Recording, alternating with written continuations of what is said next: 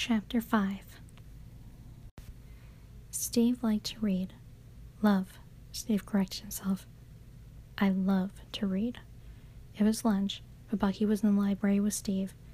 They didn't move from the book stacks, just slid down and sat on the maroon carpet instead. Bucky had put Madame Bovary back where he selected it, while Steve held his desired novel in his lap. Occasionally, Steve would subconsciously run his fingertips along the smooth surface of the cover, drawing Bucky's attention to the small movement every time that it happened, making Bucky wonder what the small caresses would feel against his skin. What? Steve asked with furrowed brows. Feeling like he was just caught with his hand in a cookie jar, Bucky blushed and lied. What book? I can't see the title. Oh, Steve's eyes briefly widened before he finally said, The Odyssey. Isn't that required reading? Bucky asked with a small scoff. Yeah? Steve quickly lifted his shoulder and quirked a brow, almost challenging Bucky, as he asked, So, what's your point? Bucky bit his lip and shook his head as he looked down at his lap. Bucky wasn't sure what the right thing to say was, so he didn't say anything. For a moment, Bucky wondered why it mattered what Steve thought of him. Why was Bucky trying so hard to get Steve to approve of him? No, not just approve. In general, there weren't a lot of people who approved of Bucky in all of his teen angst glory. No, Bucky didn't care if Steve approved of who he was. Bucky wanted Steve to like him. Looking back up, Bucky looked over Steve again. Steve was a scrawny kid who was wearing clothes much too large for his naturally slender frame. Bucky wondered if he did so purposely, or if Steve had inherited the ill-fitting garments. Either way, Bucky decided Steve didn't necessarily look bad. In fact, Bucky kind of liked how Steve's clothes were bigger. If anything, it helped Bucky imagine what Steve would look like in his clothes. Shocking himself, Bucky's gaze dropped and he blinked a few times. Where the hell did that come from? Bucky internally asked himself. Of course, he knew where it came from. One look at Steve, and Bucky knew why it mattered to him if Steve liked him. The answer was in the smaller boy's blue eyes and the way that his, currently swollen, bottom lip quirked up whenever Bucky eloquently put his foot in his mouth. Of mice and men, Bucky quietly said, getting the blonde's attention. What? Steve asked with a furrowed brow, locking his eyes with Bucky. Bucky cleared his throat and repeated, Of mice and men. He bit his lower lip and continued, By John Steinbeck. Steve nodded. I'm aware. A blush colored his cheeks, and he pushed his floppy blonde hair out of his eyes.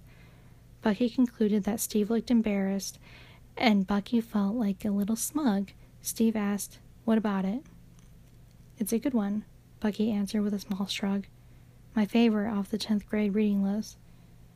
Funny, Steve teased. I always pegged you as the catcher in the rye type of guy. Bucky smirked and bit the inside of his cheek to keep himself from smiling too much. A small chuckle escaped Bucky, and he noticed that Steve looked particularly pleased with himself. Bucky joked, It's the jacket, isn't it?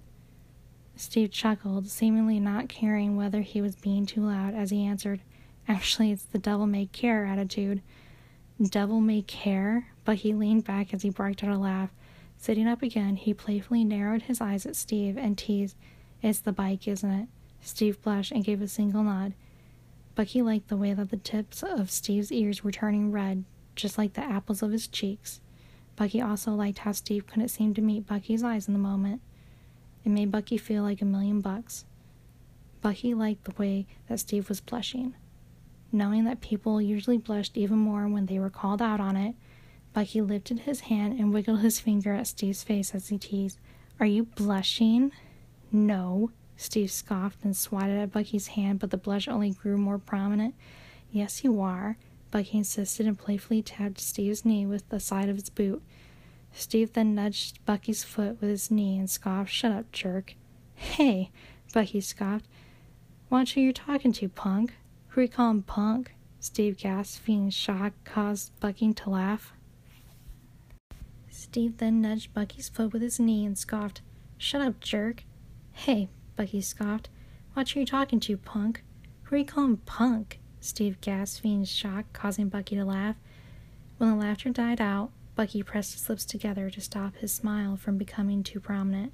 However, when he looked up at Steve, all hope was lost, especially when Bucky realized that there was a dopey grin on Steve's face and that Bucky was the one who caused it.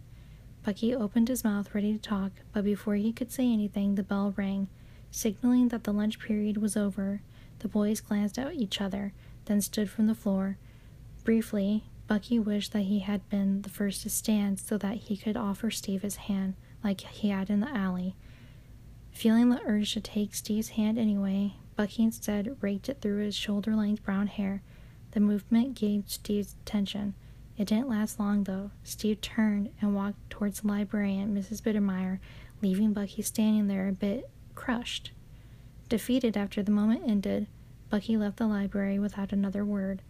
Bucky would have liked to seem cooler than he was, but he messed it up by glancing over his shoulder. Luckily for Bucky, though, it was the exact moment that Steve happened to glance over at him, too. The corner of Bucky's lips quirked up as he turned down that hallway, walking with a little more spring in his step. Maybe, just maybe, Steve liked Bucky. Just a little. Maybe.